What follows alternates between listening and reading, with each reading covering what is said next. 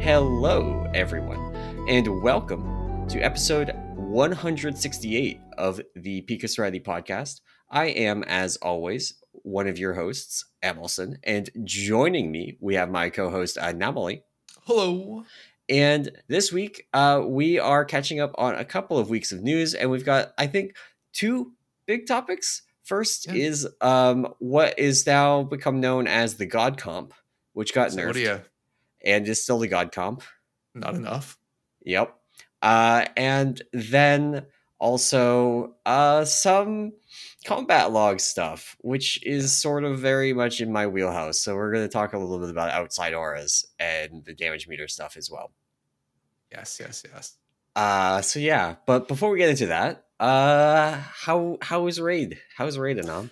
Yeah, this is our first reclear week. So Raid went it went better than expected, but not great. So had a little bit of a rough go on Rashok, I'll say. So I guess I should preface our Raid is fighting the roster boss fairly hard at this point. To the tune of like us bringing in like just a casual member who used to raid with us like back in Legion, and like, you know, she's been helping out. So yeah, no, it's definitely like the roster boss and like just final summer vacations are sort of hitting us where like I think we right now are rocking like 23 people on roster, only 4 main healers. So like one main healer doesn't show up, it's an alt. And so but no, Rashok, I mean, we basically cleared up through Magmarax, put in about probably 2.5 hours, maybe 3 hours on Neltharion, got him low towards the end of the night, but didn't get the kill on Neltharion, but did clear basically everything else. First re-clear back, first time doing like literally Magmarax. Like I think 5 people got the achievement for killing Magmarax for the first time. Zakarn, even I think we had like 3 or 4 people do the same. So definitely was an interesting to re-clear. Yeah, and I just remembering how to do the fights. Like I forgot how to do Forgotten Experiments, like particularly the dispelling, which was like my role. Like when do I dispel again? What is the timing on this? So but no, it was fun to get back in there, do a little bit of re-clear. Still rocking the monk because we don't have another healer, but yeah, no, re-clear wasn't bad. So didn't get the full in, which sucks, but I think that was, I mean, generally I feel like our first re-clear after we kill an end boss, we never full clear. Like it's been a while, even like that's how our first re-clear was too. And actually, unfortunately, pretty similar to how ours was this week as well.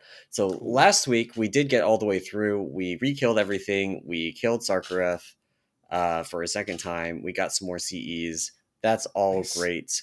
This week we just spent 4 hours on Neltharion again. Nice. And then didn't re-kill Sarkareth. So that's frustrating. And we have stuff we're gonna be doing to, like, you know, changes. We also got bit a little bit on Thursday. There was a week auras update that if you had done the update, you needed to update your Neltharion map week aura. Oh, right.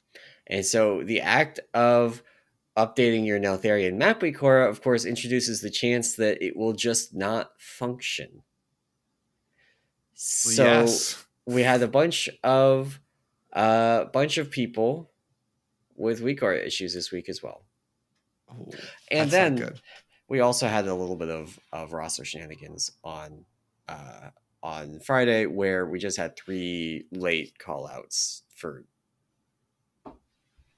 just various reasons. Yeah. Sucks. Yeah. Yeah, it's definitely like not getting the re-clearing hurts, I think, at this point, with like the way that, particularly like once you like full clear at once, you're like, we should just be doing this every week easy, and like it's not always that easy. It's not rough, so simple. Yeah. But that sucks, man. I'm sorry. Well, at least, I mean, you got 1 full re-clearing last week. You'll eventually get the skip next week maybe. Yeah. You get back through it. So it does suck. We have an evoker who has main evoker the whole tier, does not have the legendary. Okay. We have 3 people that rerolled to evoker after prog. 1 preservation, 2 augmentation. They all have the legendary. That's awful. And So we want to re-kill Sarkareth in part to get them the max bad luck protection so they can finally get their fucking legendary. Yeah. It is actually a travesty that Blizzard did not do any like retroactive BLP for like all of the clears of Sarkareth that they had already done. Yeah. They like starting from 0 bad luck protection after having killed Sarkareth on every difficulty every week until they told everybody 8 weeks into Yeah. the tier that you only had to kill the highest one, Right. Yeah.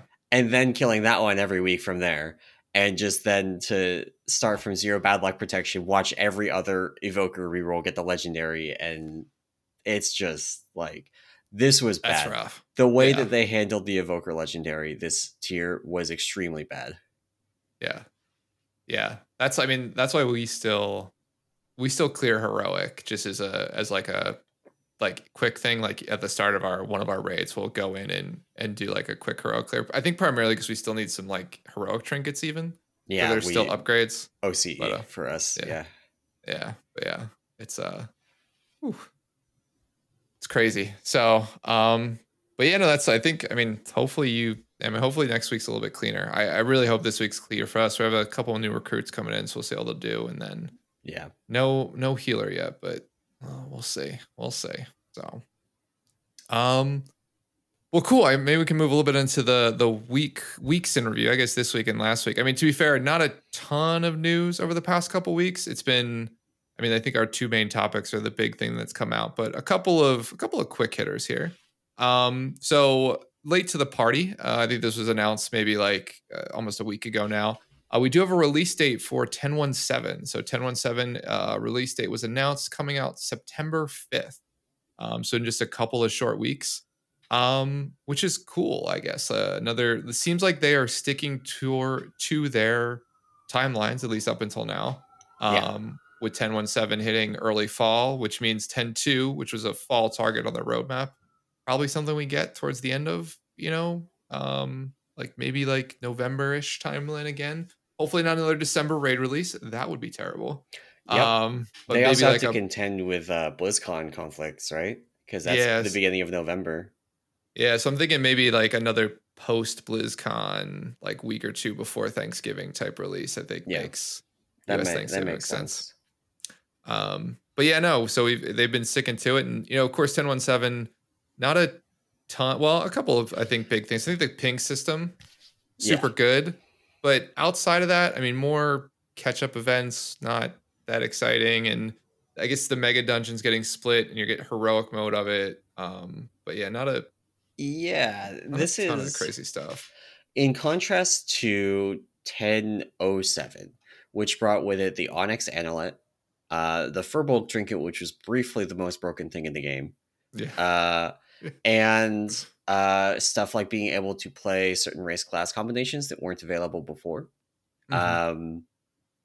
There's not really anything for, like, if you like world events, great. If you like doing the story quests, great. If you aren't invested in either of those things, there's really not a whole lot.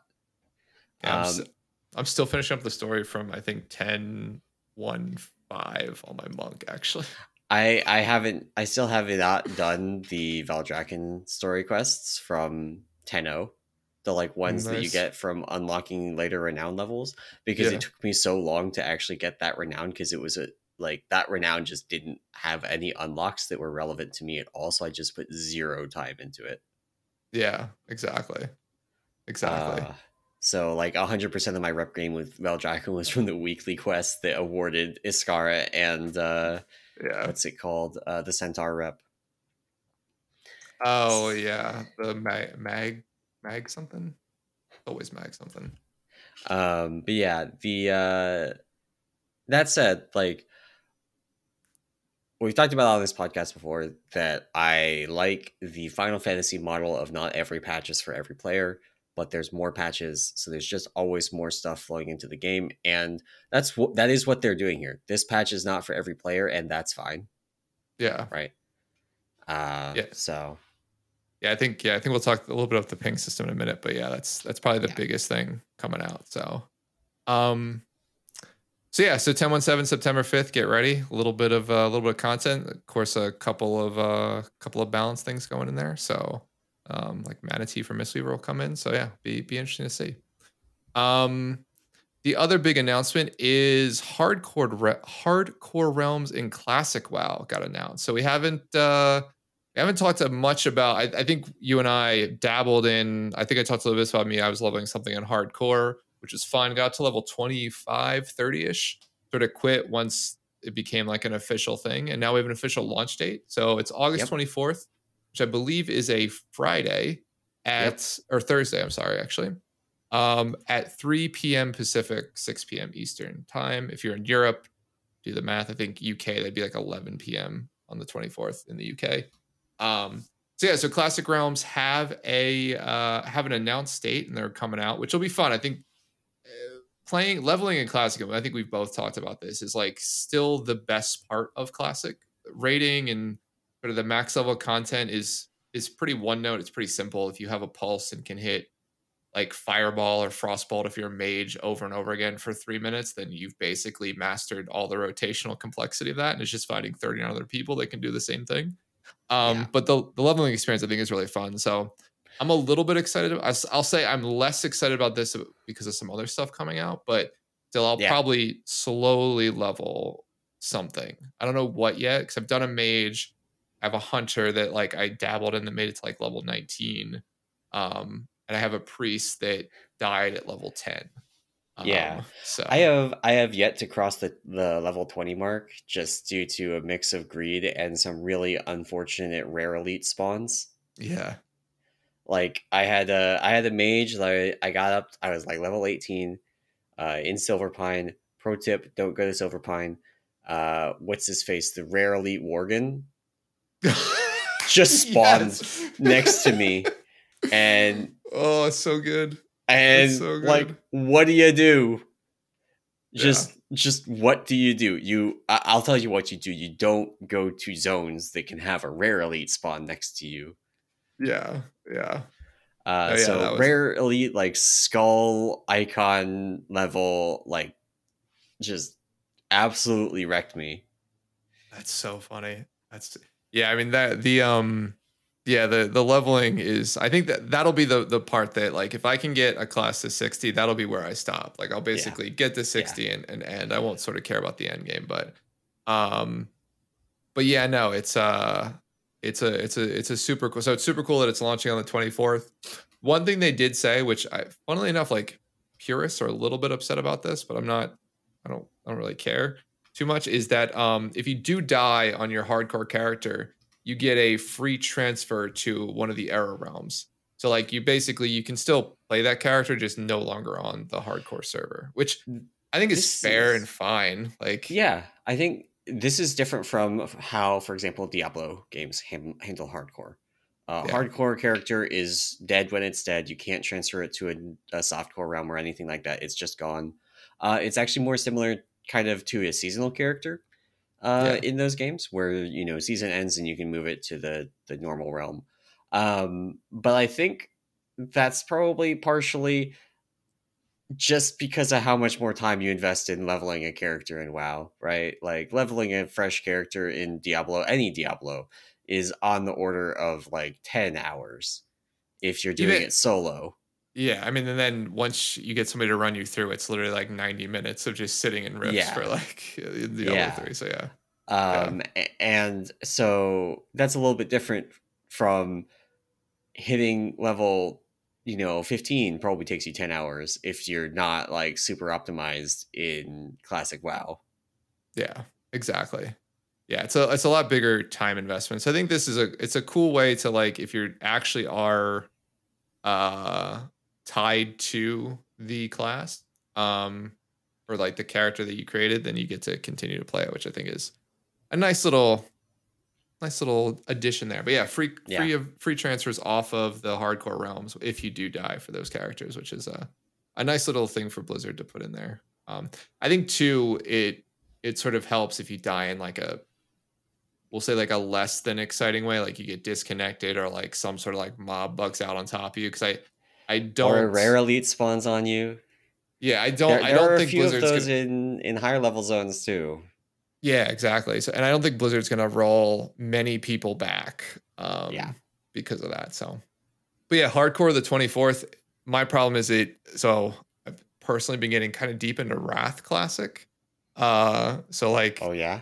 yeah, I've been raiding in Wrath Classic, which Oh is, no. yeah, it's like the hooks. I don't know. And then PoE comes out this Friday, so there's gotta try the new PoE league. But yeah, no, it's Classic on the 24th will be fun. And then cool. And then the only other final sort of week in review piece from the last couple weeks was just they did update the ping system in 10.1.7. So ping system, we talked about this a couple times, but it's sort of the idea of being able to like just quickly put a little ping on the map or sorry, ping in the world that your party or raid will be able to see. They basically added like a quick ping versus like specific ping system where if you tap the ping button, it'll drop a quick ping on wherever your cursor is. And then if you hold it, you get the radial button to like select the type of ping you want, and then you can select it and drop it. So very similar to how other games have handled their ping system, where it's like quick ping is just, I guess in like battle royales, typically it's like a contextual ping. You have it over an enemy, it'll be an attack thing, or just be a regular one, and then or you can click and hold the button and get a radial menu for like a specific ping type, which is cool. So yeah, ping system updates. I'm a huge fan of this. So excited to mess around with this once it's live. And then for you, the one thing you said in our pre-show that you were really excited about, which I didn't even think was a big deal, was that Tuskar tackle boxes can be toggled on and off from a tracking perspective with Find Fish. Really excited is maybe overselling it, but for those of you that are high renowned with the Tuskar, which is starting to become a lot of people at this point in the expansion, you will know that Tuskar tackle boxes are everywhere. Everywhere. You are constantly bombarded in the overworld of the Dragonflight zones with the treasure icons for Tuskar tackle boxes. If you are flying around trying to find stuff to open up to try and get your profession weekly items out of the treasure boxes, as far as I know, you cannot get those from the Tuskar tackle boxes. So you're actually looking and like mousing over your mini map trying to find the ones that aren't that. But now you can toggle those off by toggling Find Fish, which is kind of funny. And also you need Find Fish to turn it off, which is not, I don't think, free. I think you still have to get the skill book for that. Yeah, I think so. Yeah. Maybe you don't need the skill book for it anymore. I don't remember, but it's not hard to get the skill book at least anymore. They're really cheap on the auction house too. So yeah. But yeah, no more. Yeah, you get to turn off all those treasure icons next patch if you'd like.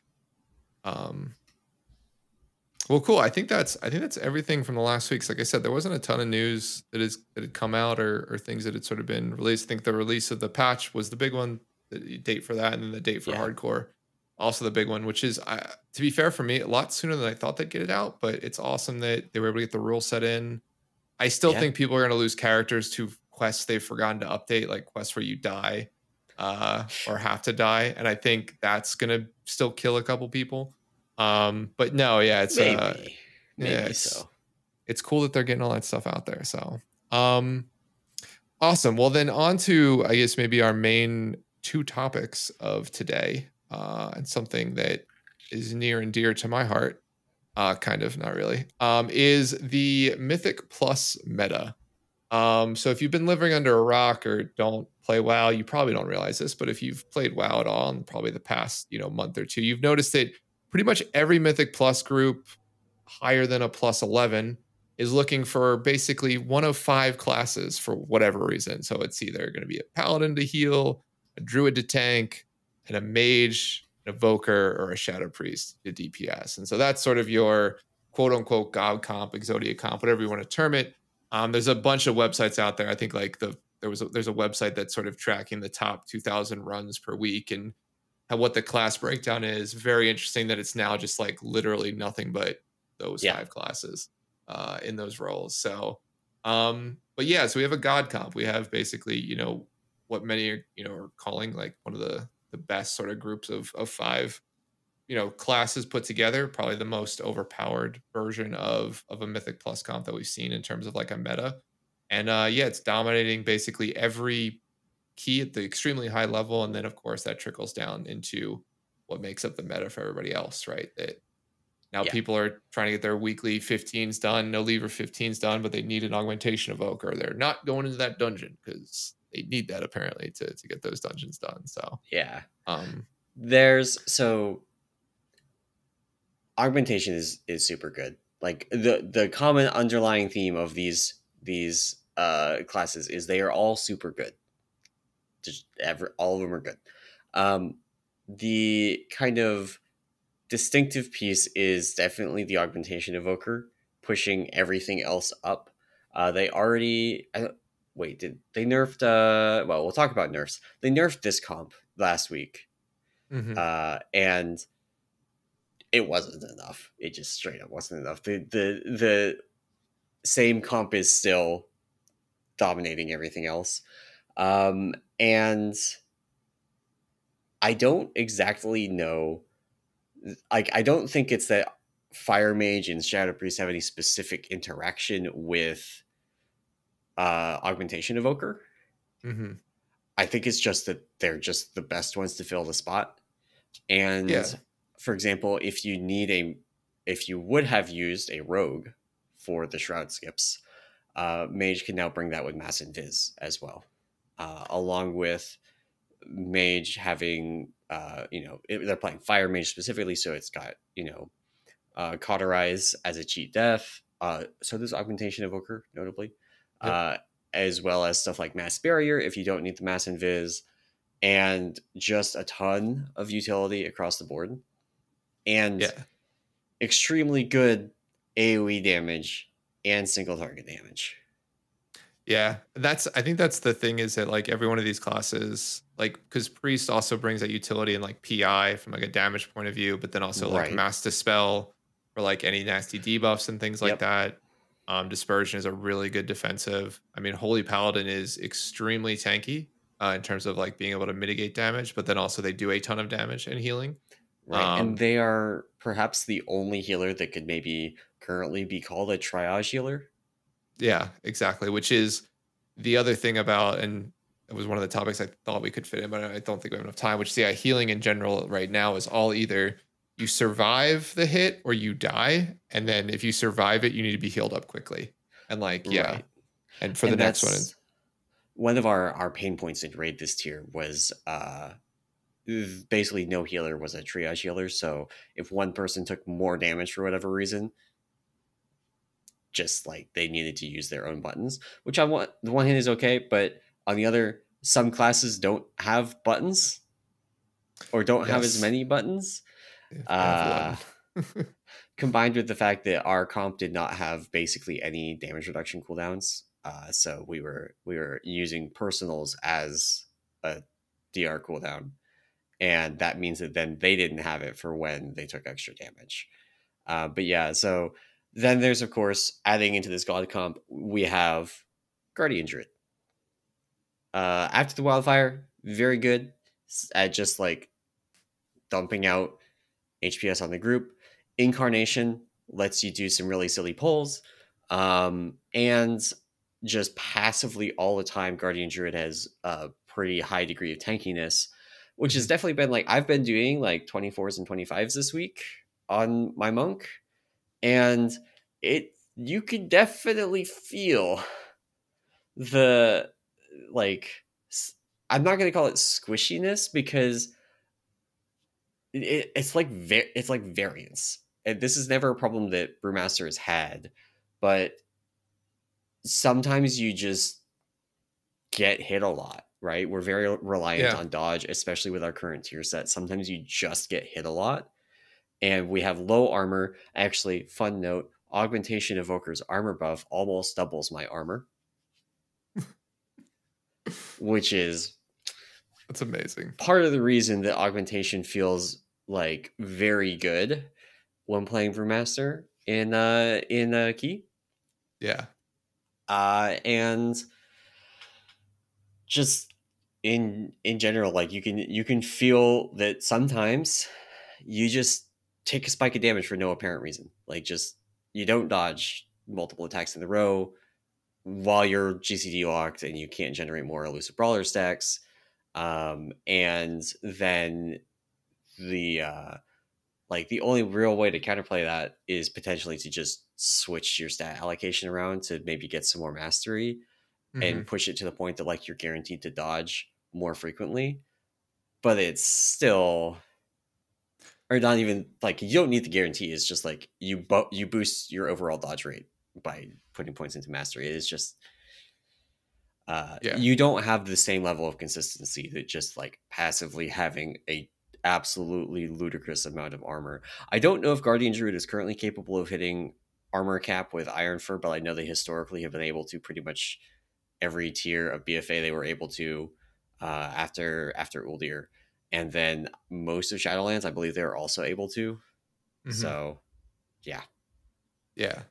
Yeah, no, I think and to that point, every one of these, and this is where I think the augmentation comes, is every one of these classes, or really every class in general, gets stronger, like with just having either like more main stat, or to be fair, like the largest thing is like augmentation has a lot of just like group wide like damage reduction, or like because their personal cooldown also gives, you know, damage reduction to your group.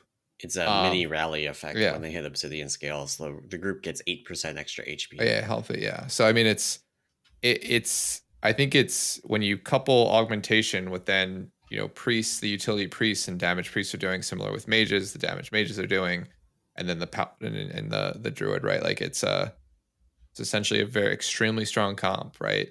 Like even before this, we were talking about like, you know, I think we brought this up where like, you know, anecdotally, like doing a key with an augmentation evoker is basically like doing a key like at one less level, right? So if you're like, man, that 20 was really rough, you add an augmentation evoker, it'll feel like a 19, right? Yeah. And so like, yeah, it'll be interesting to see how this moves forward in terms of like Blizzard buffing and nerfing it, because and I think we said this like right as augmentation was announced and came out, is like augmentation rides that fine line of either being required or like you never bring one because they're a liability. And like, yeah, it is so hard to nail that, I think, for Blizzard, that I don't know if they ever get there, right? I think in a raid, it's not a big a deal to like basically have a mandatory augmentation, because you have, you know, 19 other spots you can, or you know, you have 19 other people you can bring, and finding one is, you know, potentially enough. But yeah, in 5-mans, it's a different beast altogether on, you know, how to do that balance. They're just not there yet with it, right?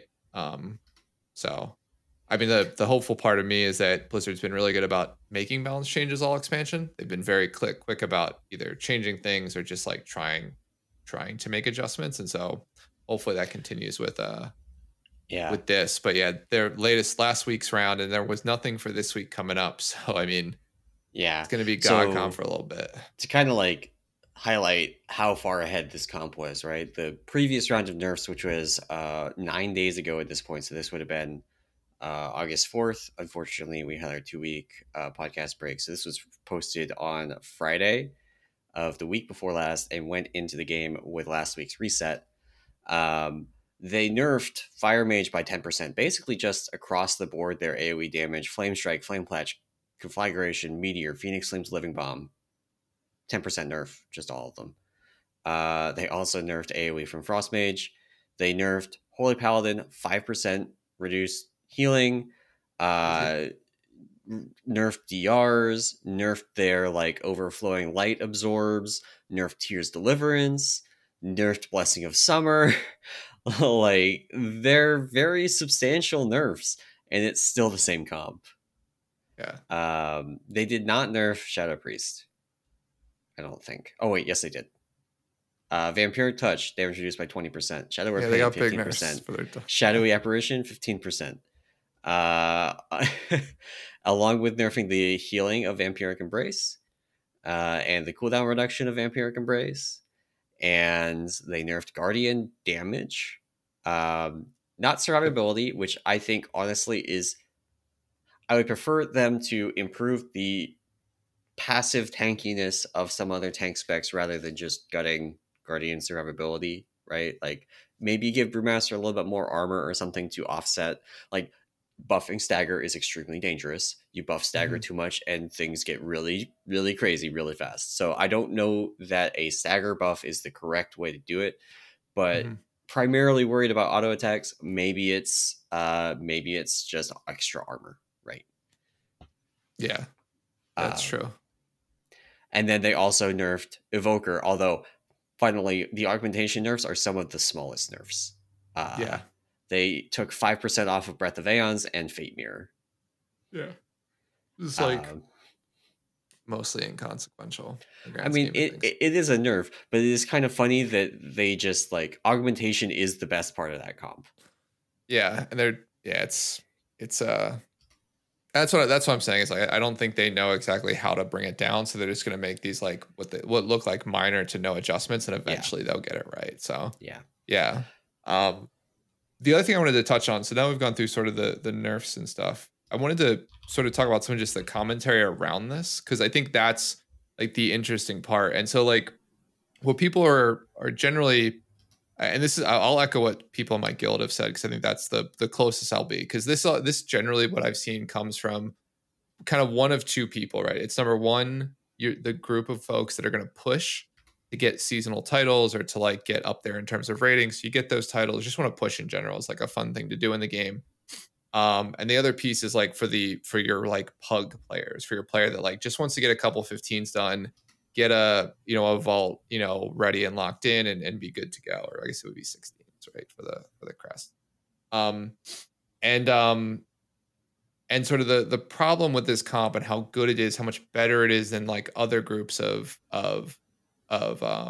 players is that, number one, they dropped Evoker in the middle of the season, like augmentation Evokers in the middle of the season, which means like if you're not like, if you were trying to push and you didn't get lucky to be a part of this composition, then like your season's over, right? Like you're not gonna, as people re-roll and pile in and sort of follow the meta, like if you're sort of a one character type player, you're like not gonna reach that limit, right? But then at the same time, if you think about it, you've had, I think it was 3 weeks before, maybe 2 weeks before the nerfs hit.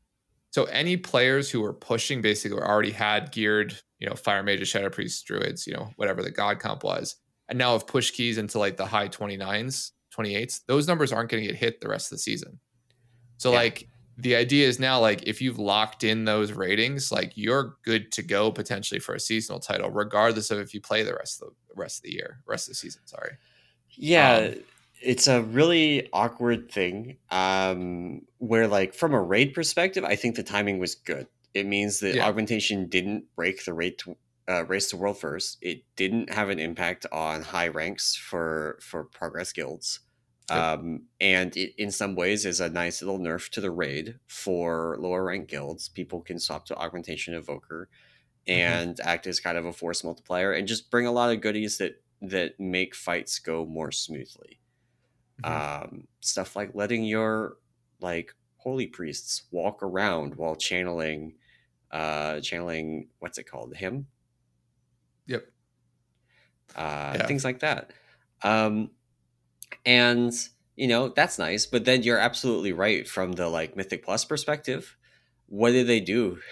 Like people were able to push so much higher with these comps that you like, what do you do? Yeah, exactly. And like, do you reset rankings? And that's sort of the other, I think that conversation sort of, I can see the negative part of that, right? Like the idea of like, you didn't get this in, that you're essentially time gated on your goal of getting one of the seasonal ranks, one of like the 0.1% titles, right? Right. You were time gated and like you didn't get your runs in. And so that's I think maybe to me the larger issue here. Like I am 100% supportive of Blizzard like introducing specs in the middle of a patch cycle, not waiting for expansions, because I think that's super cool. I'm 100% behind them making as many balancing changes as they want. That's super cool. But like I don't care about the titles, but I understand the frustration of a player. Like you are pushing for a title every season, and that's what you want to do, of like being like, well, crap, like my survival hunter, like not even survival, but like my hunter didn't reroll to Shadow Priest in time, didn't get geared up enough, so we never got a chance to push, and now we're screwed because they've nerfed us enough that we'll never hit 29s or 30s, whatever the max was that those couple weeks. So yeah, I mean that to me is sort of the biggest issue in all of this, is just like Blizzard has affected like the titles at the end of the season, which it's like I chase mounts as like my raid thing. That's what I like to do in the game. I don't chase titles, but at the same time, I understand that chase, and that sucks for those players that are now essentially like, I wouldn't say screwed is the right word, but like they didn't get the timing in there right. Now they can't get the title. So I was trying to find, somebody linked if they did spec specific title cutoffs, what the rating cutoff would be for each spec. I would love to see Mistweavers because it's probably super low. I bet you maybe I even get it at like my typical like 2,500-ish score. I don't think quite so much, because you have to keep in mind it would then be 0.1% of your spec. Oh, okay. So lower population. Lower number. Yeah, so it's a little bit self-correcting in that way. But even then, like the cutoff for Brewmaster, if they did it that way, would have been almost 200 points lower than the cutoff for Guardian Druid. That's wild. Yeah. Yeah. So I mean, maybe that's the way they do it with titles moving forward. I don't know. Like not moving forward, but I maybe for this season, because I think this season might be hopefully the only one where they make, I wouldn't call this a mistake, but make this choice to like do the changes they did. Which I mean, I think that they like, obviously they underestimated the power of augmentation pretty badly. Right. And some of that is that it went live. Like so for those that maybe don't know the history of like the combat log is something that was actually a Blizzard internal tool, basically. Like they would write out the combat log and they would use that to, I don't know what their internal tooling looks like, but like that's what it was for, right? Mm-hmm. The ability for players to write out the combat log existed basically because they didn't see a reason to turn it off.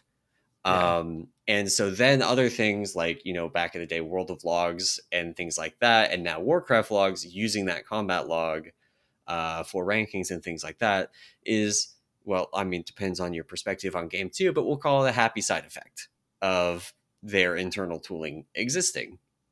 Mm-hmm. And so the fact that augmentation evokers weren't having damage reattributed in the combat log effectively means that their internal tooling was defective. Their internal tooling that maybe they rely on for being able to understand damage output just didn't work while they were tuning and designing the spec. And I'm saying all of this as an outsider, right? Like I don't actually know what their internal tooling looks like. I just know that like the combat log is not something that was added to enable things like World of Logs, right? Like it's always existed. It's just, used for other things internally. And maybe they have other tools that don't rely on that, right? Like, yeah, I mean, they probably can see. I mean, they definitely probably have other ways to collect data off of like what players are doing in the game, whether that's like logs right off the server, like things like that. So, I mean you're right. Like without all those hooks set up, and I mean they're still broken. Like attribution for certain classes is still. I mean healers across the board don't get any. There's a bug list in both the Evoker Discord and in the Warcraft Logs Discord, pinned in one of the channels. And then there's also like this coincided with Holy Paladin rework, Shadow Priest rework, Fire Mage rework. Yeah, actually Mage reworks across the board, but Fire got the most. And while Fire feels like in terms of gameplay is much smoother, much less clunky, feels a lot better to play. Numerically, all those specs do really well. Exactly. Even without augmentation. Yeah. So I mean, it'll be interesting to see what Blizzard decides to do moving forward. I mean, I think they'll continue like they have all expansion, like make tweaks every couple weeks, right? See the tweaks, see the data come back, and see what they might need to change. So I'm assuming this won't be the end of it, but I mean, it's funny. Like they made the change already from a rating point of view to like limit the reason you'd stack a bunch of evokers or augmentation evokers. And so I'm wondering what what they do in 5-mans, because it's, again, you're right. Like the augmentation evoker enables a lot of this, but at the same time, like all those other classes are still strong in 5-mans. This is kind of like, you see this problem. Well, I'm familiar with this problem in other games, like other contexts, like in Magic the Gathering, which is a trading card game. Sometimes you'll have a card that comes out and it basically defines a new deck that is just the thing to beat. And sometimes it's not so much a single thing that is the problem, right? Mm-hmm. And sometimes it's just that there are multiple things that are too strong together that together make something that is unbeatable, right? And that's kind of what's going on here. You have Augmentation Evoker, which is a multiplier on other things. It is taking other things that you have in your group, and its contribution is just a percentage of those, basically. And you put every OP spec in the group comp. Exactly. Yeah. The only one that I would argue that is maybe not OP, that like didn't really get a lot of changes, is Guardian Druid. Right. And it's certainly the strongest tank for dungeons. I don't think there's any doubt about that. I don't know if I would call it like broken or anything. It's just really good. Exactly. I wish Brewmaster were on that level, where some of these other ones I'm more like, maybe they should just nerf fire mages, again. Exactly.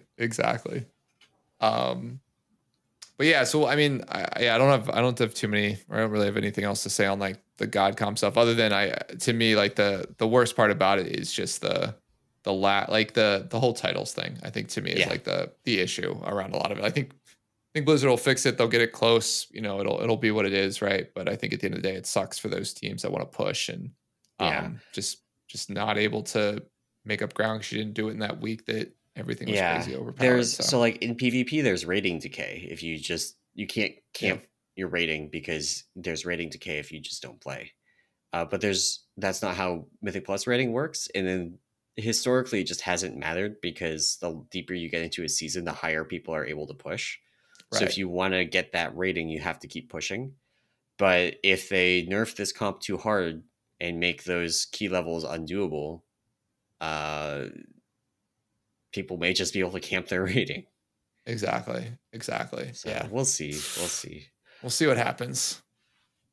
Speaking of the combat log. Yeah, we went there. So speaking of combat log, we saw a preview of a new Warcraft Logs feature, I guess is the best way to call it. I guess it's almost like a damage meter overlay is, I think, the best way to describe it. And so what it was basically highlighted is essentially being able to show you, like, in near real time, we'll say, because we'll talk a little bit about that, the ability to see like the augmentation evoker's contribution. So in a very much like a details, or I guess that's the main one. Recount was the older damage meter. I don't know if that's still maintained, but in a details manner, like details does in game, showing you damage. This will show you similar damage, but with the augmentation evoker's contributions all attributed to the augmentation evoker, not just to the individual player.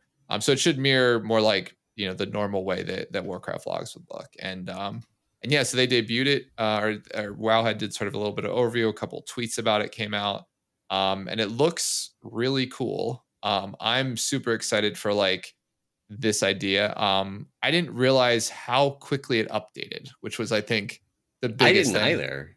Yeah, actually. So it's funny, and when we talk about combat logs, like my experience with combat logs, at least reading them, stems back. It's been a couple expansions. I think MOP was like the last time I got heavy into like actually looking at a specific combat log that's generated.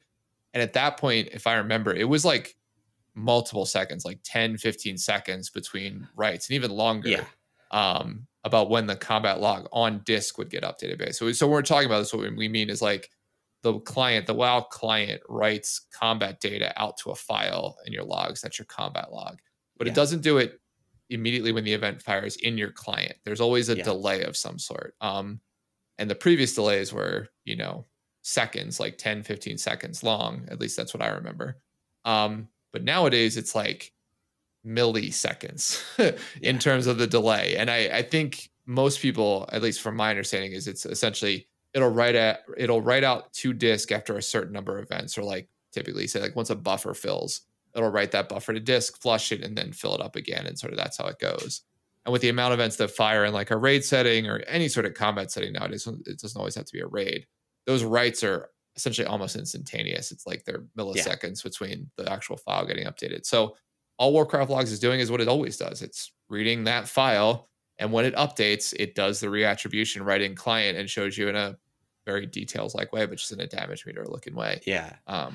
So which is cool. Just a note about the like way that the combat log is written, that sort of the combat log updates slowly, I think has been kind of tribal knowledge in the theory community for years and years and years. It's just always been, I don't like, basically people didn't revalidate that it was still true.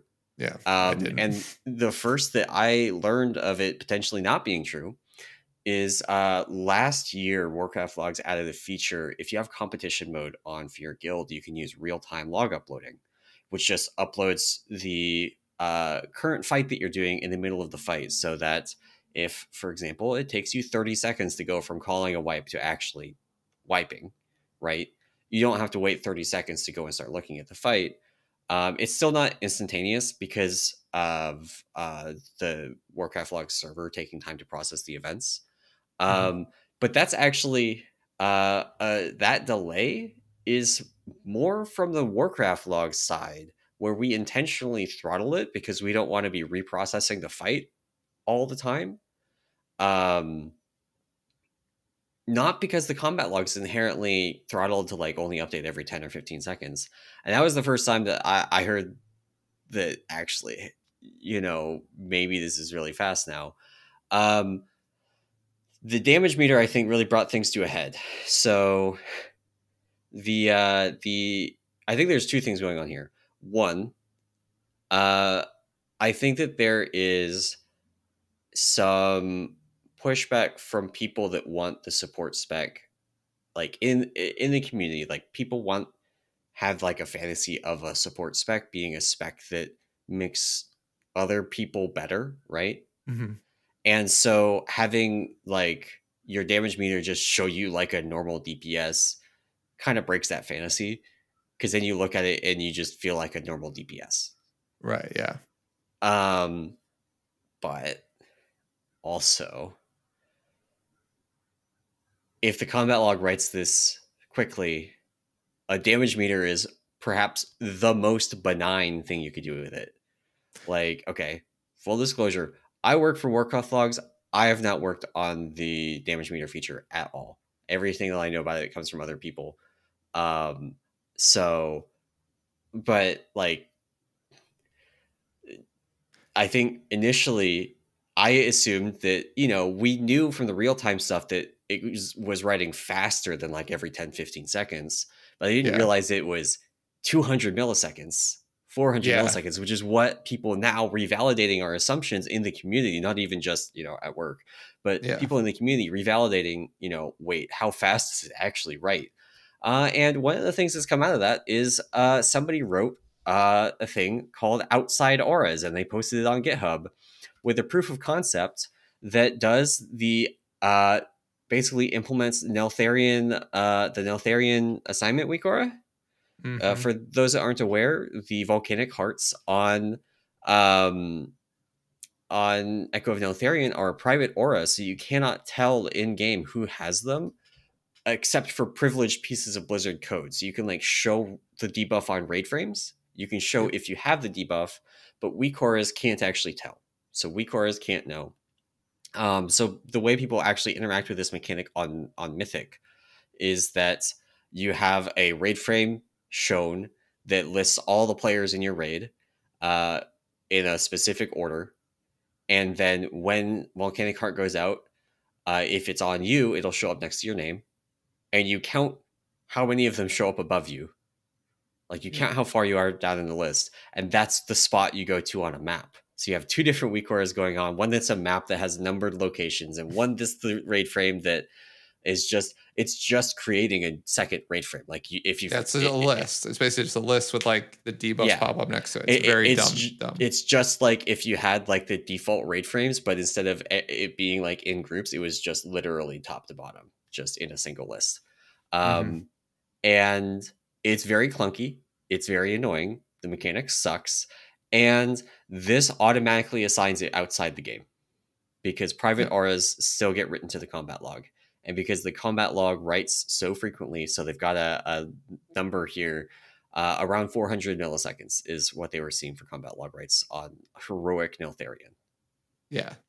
Yeah. Which is, and then the other interesting thing, and this is where it gets a little like the arms race now continues, right? Like what we thought weak auras was the arms race, but the potential application of this is like, if it writes that quickly, again, you gain access to a bunch more data that's not just in the game anymore. Like private auras is one of it, but like there's a lot of other information in the combat log that you get about that isn't readily available in game. Like the class, like the example that jumped up to my mind was the Archimon map, right? Or Archimon radar, I guess they called it, because you get a bunch of positional data about not only yourself but all of your raid members around you, which means you can then do overlays about moving you into a specific position because you know everybody else is, and then like that heart weak aura, which is a very simple in the proof of concept, like 1, 2, 3, becomes a no, you move your character to this position, like on a map, right? So what there's actually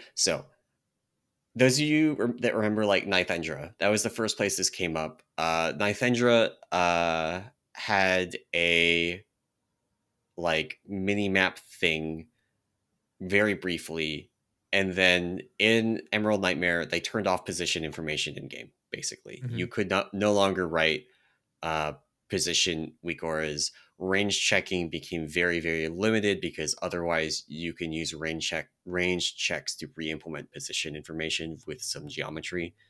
It's not easy geometry, but it's very doable. And so they turned all that off because of the Archimon weak aura, which was from the previous tier. And I will say position information in the log does have a bunch of limitations. You don't get exact positions all the time.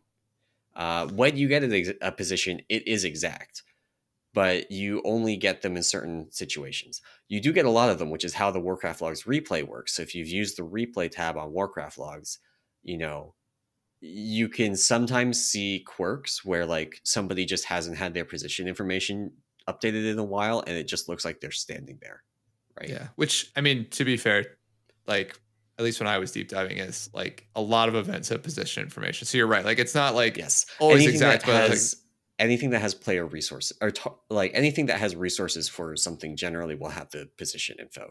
So if it does like damage or healing to the target that is not like a non-zero amount of damage or healing to the target, it will usually have the information you're looking for. So you basically only lose that position information when someone is been full health for a while and isn't getting damaged. Exactly. Which, because they use damage over time effects, like raid-wide damage over time effects so frequently in raid, basically means you always have player positions updated within a second or so. Because like if you look at Sarkareth, there's literally a persistent dot for the entirety of phase 2 and phase 3 where you just get people's position written out because they take damage every second from this dot. Yeah, exactly. And I think that's the when I talk about the arms race, like that's the arms race of like potentially these outside weak auras or outside auras, however you want to describe it, right? Like reading the combat log, it offers essentially almost unlimited possibility, right? Like the idea is like, unless Blizzard changes what they're writing, they've limited what the in-game API will present to add-ons, but now you're writing an external program that just reads a text file essentially. Those of you that are familiar with the Final Fantasy rating scene will know about Cactbot and what that could do, which is basically this. It is weak auras for the combat log, but the combat log for Final Fantasy has very few limitations because it's actually implemented outside the game by a tool called ACT.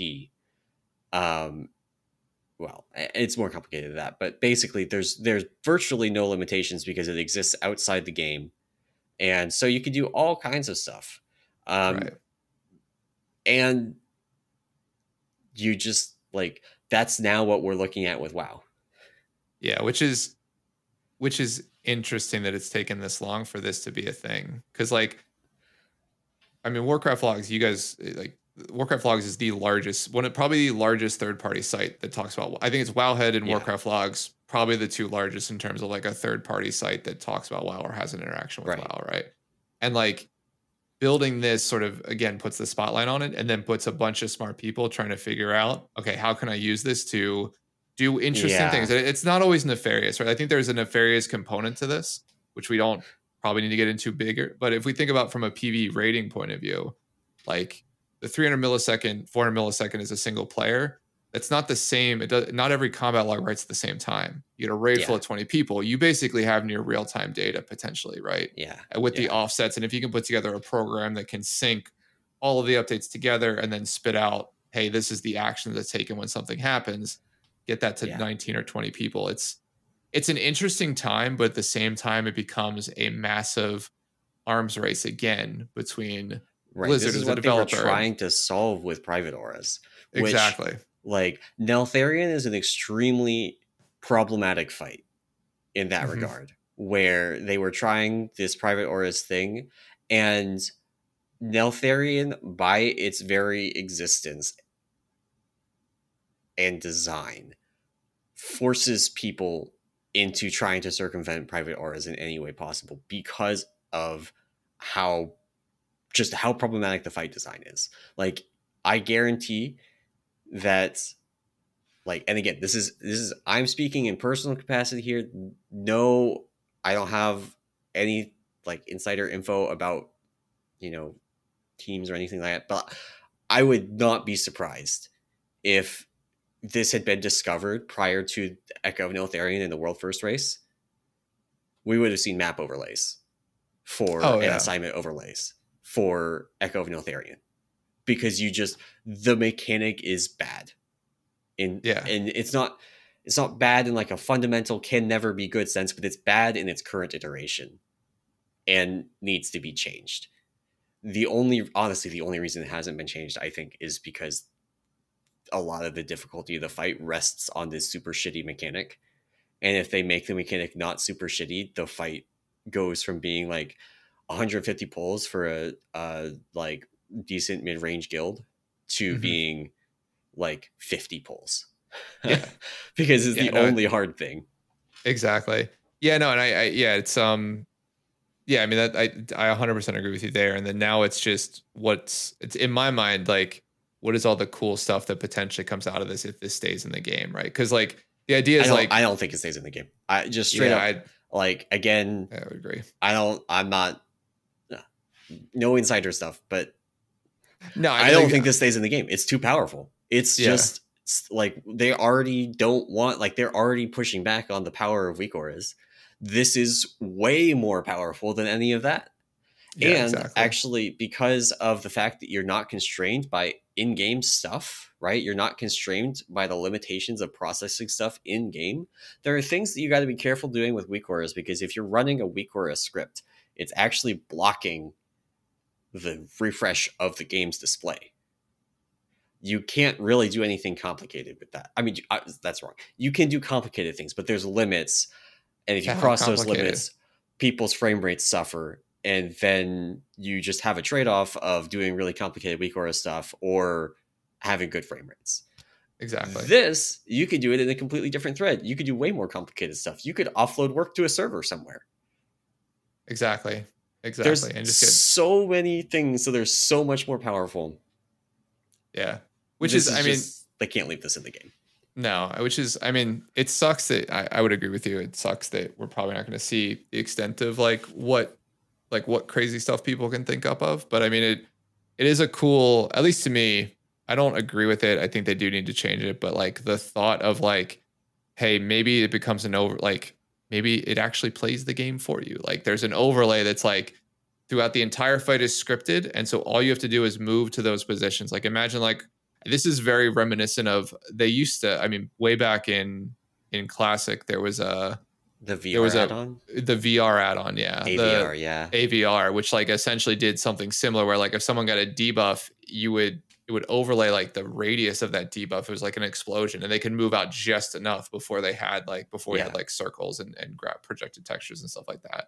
So yeah, so I mean, the power of this is like, I agree, extremely powerful and like potentially, I mean, not potentially, it's game breaking, right? And it's, I would say that it generally, it sucks because of like, it sucks that this came out on the back of like this interesting damage meter type thing, or like this interesting concept of like filling in a gap of like being able to show in game what logs show. And so that sucks that, hey, the idea, like that idea potentially dies. Like, I know you don't know like the extent of it, but like to me, like, yeah, the idea of having this damage meter in game sort of dies now unless they update the in game events, right? At that point. I mean, I think that there is a middle ground that doesn't go full nuclear and make it the damage meter non-functional, right? Like, and that comes down to what are the technical requirements for a weak aura kind of thing to be useful versus what are the requirements for a damage meter to be useful, and because they're not the same. If so, Volcanic Heart on Echo of Neltharion is a debuff that lasts 7 or 8 seconds, right? If the combat log writes out every 5 seconds, then on average, if you were waiting for the debuff to show up in your outside aura, then you would have about 3 seconds to respond and get to your spot, which is just not enough time. On the other hand, a 5-second refresh on your damage meter is perfectly acceptable. I think 5 seconds is honestly still in the makes me very uncomfortable range in terms of like what outside auras would be capable of doing. Right. I think, well, but then you have to think about the fact that right now combat log writes are not consistent across the raid. So if everyone is running a combat log and it updates at different 5-second intervals and you can centralize that data somehow, you still have near real time. Oh, so that's the kind of thing that maybe like a Race the World First guild could do by getting everybody in the same location, and basically nobody else would be able to do because of network latency, right? Like we had to swap our raid leader out last night on Sarkareth, and they were trying to they did the countdown sort of stuff, like when to go back and drop your bombs on the first intermission or when to come up from the second intermission, and their countdowns were just like 2 seconds off because of stream delay.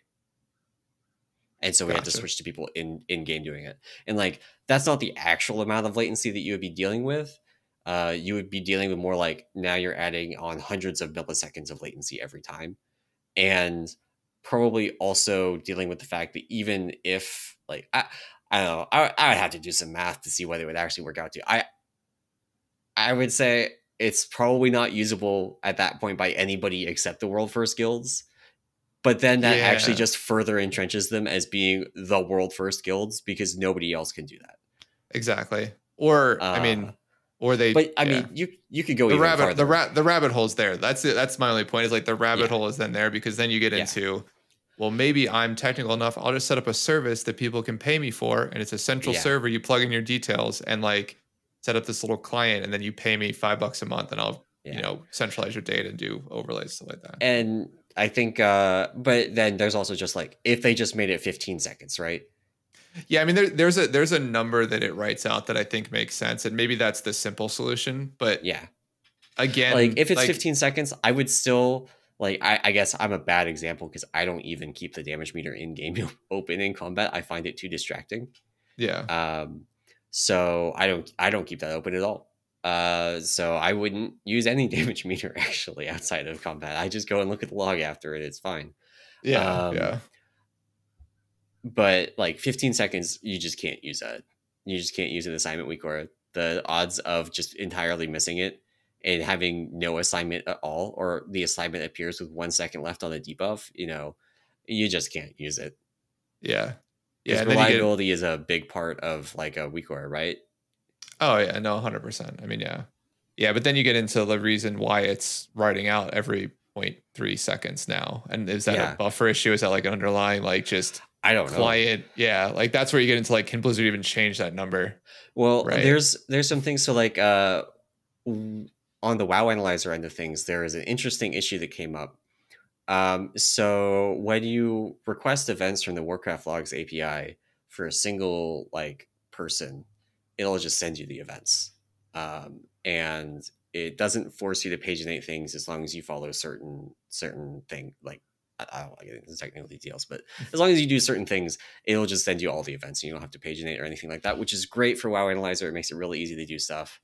And if you do the request for like a dungeon for a typical person, it's like 5 megabytes of JSON, maybe up to 10. It's a good bit of JSON, but it's not like an unreasonable amount of data to get over the wire. If you have an augmentation evoker, it's 100 megabytes. For bracket specifically, I've seen that number for Brackenhide Hollow with an augmentation evoker, because they make there be so many more combat log events. Gotcha. So it's all the support events. So because every event is essentially like duplicated. Yeah, I don't know if the I don't know how their stuff is set up for like determining when to write.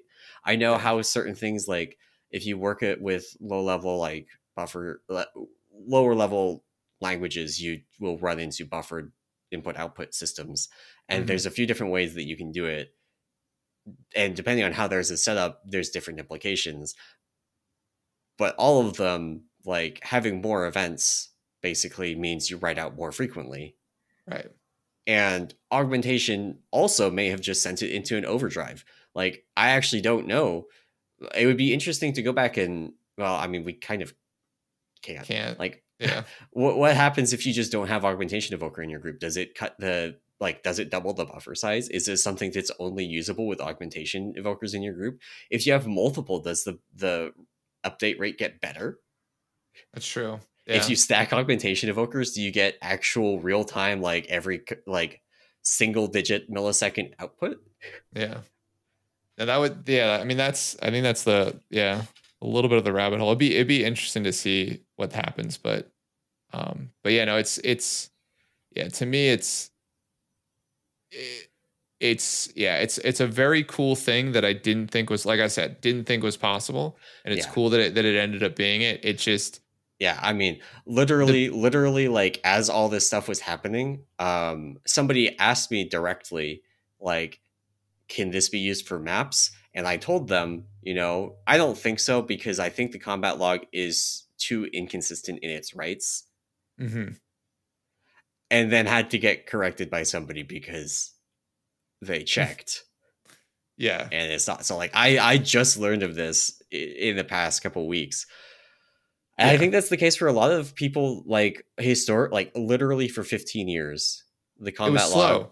It was unusable for unusable for real time stuff, and like now that it looks like it is, it's sort of and like just it's now been shared with the world, like the world of people who care about this stuff now know about it. Honestly, right?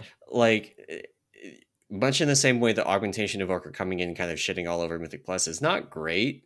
Yeah. But at least like it didn't come in and completely destroy the world first race, right? Yeah. Like, small consolation for the people whose titles are now much harder to get, but at least it didn't screw up the raid tier.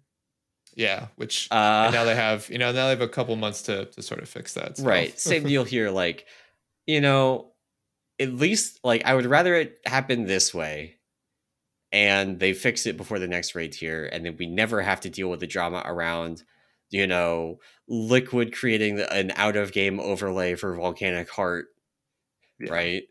That solves the mechanic, and winning the race off of that. Like, yeah, exactly. No, yeah, it's good. It's good timing to give Blizzard a chance to fix this in a way that hopefully doesn't break the damage meter and but does break any sort of like real time in game like overlay. Yeah, type I mean, stuff, so. I hope it doesn't break the damage meter for work reasons. It would suck to have invested that work in making that time in making it work, and have it just like neutered because the combat log nerfs. But if push came to shove, I would sacrifice the damage meter to not have to ever deal with outside auras. 100, yeah, I agree. I don't work there, but as a player, I would rather not have the damage meter, and also not have any outside auras. Yeah, it's already. I mean, I was gonna say it's already hard enough to get my raid to install the same weak aura so that we can do Yeah. fights. Like, I can't imagine Yeah. getting someone to like install a third-party program and like get it set up with any sort of accuracy. So Yeah. but yeah, no, we'll see how this shakes out. Definitely, probably some updates in the next couple months on combat log stuff and how this sort of looks. But cat's out of the bag now that this is how probably People might have are been out already of the talking bag. about people are already talking about using this for like people that are still progressing Neltharion. Like I see in the raid lead Discord, people asking about using this, Yeah, and nobody yeah, knows like what I mean. We'll see what the experience is like of yeah, people using it, I guess, because people are gonna. It's yeah. better I mean, to be fair, than the I existing might system. and for me personally, I might just install it and check it out. Like, not use it Yeah. to do any sort of actual Oh, stuff, but important note, just because I feel compelled to bring this up, WoW still has Warden. For those that don't remember what that is or have never heard of yeah, it, Warden is a thing that basically tries to monitor other programs on your system. If that sounds invasive, it's because it is, and can be used. There was a huge like Honor Buddy ban wave for those that remember back in the day. Honor Buddy was this botting tool that people used to farm honor, and Mhm. then it grew into other forms of botting as well. But it's like literally hundreds of thousands of players got permabans for running that. Um, I don't know if this would get picked up by that. There's obviously, like the Warcraft Logs uploader is a separate process that Right. obviously doesn't flag you because you're not going to get banned for running that. Um, but be But cautious. I mean, the I problem is don't. I don't it think does. that they Yeah, would. I like. my I don't know enough about the implementation details of Warden. Right. I don't think they yeah. would do a ban wave for this, but I would also, I would hope not, just because like it's just doing what Warcraft Logs does. Like, yeah. it's I just reading mean, a file that the game's already writing out. So yeah, yeah. But yeah, it's certainly something. yeah. I Yeah, we've gone long. Yeah, I don't know. It's It'll be an interesting time. I think the next couple, like maybe weeks or even months, in terms of like leading up to next raid, to see how, I think two things in my mind: how hard they go on sort of correcting this, yeah. and how much notice they give people that they are going to correct this. Because I think those are two important things. Because like, I honestly was a little bit surprised to not like log on for work this morning and find that it had already been patched. or some sort of blue post in terms of like us looking at this, right? And they still could with the time that we're recording this podcast. It's currently noon Yeah, in Pacific time. They typically deploy hot fixes around 3 p.m. Pacific time. We may well just like 3 hours from now have a blue post that or yeah, a wowhead post that just says like this has been changed and now outputs every 60 seconds or something exactly, ludicrous. exactly, yeah. So that's still a possibility, but no, it's yeah, it's a cool new thing this week that popped up. Lots of little I'd say mini drama about it, but it definitely is a sort of a little bit of a Pandora's box in terms of the Yeah. power of this. We haven't seen. I mean, to be uh fair, we haven't seen something this powerful since weak auras in what was that? WAD was all the changes. Yeah, yeah, like at I the mean end of WAD. honestly, Yeah, this is I mean, okay, weak auras at that point maybe on par with this power level. Like there's multiple nerfs that went into weak auras, yeah, like the removal of position information, the lockdown of friendly nameplates, you know, um, and more recently private auras. Like all these things reduce the power of weak auras. But right. honestly, this outside aura thing is more in line with AVR.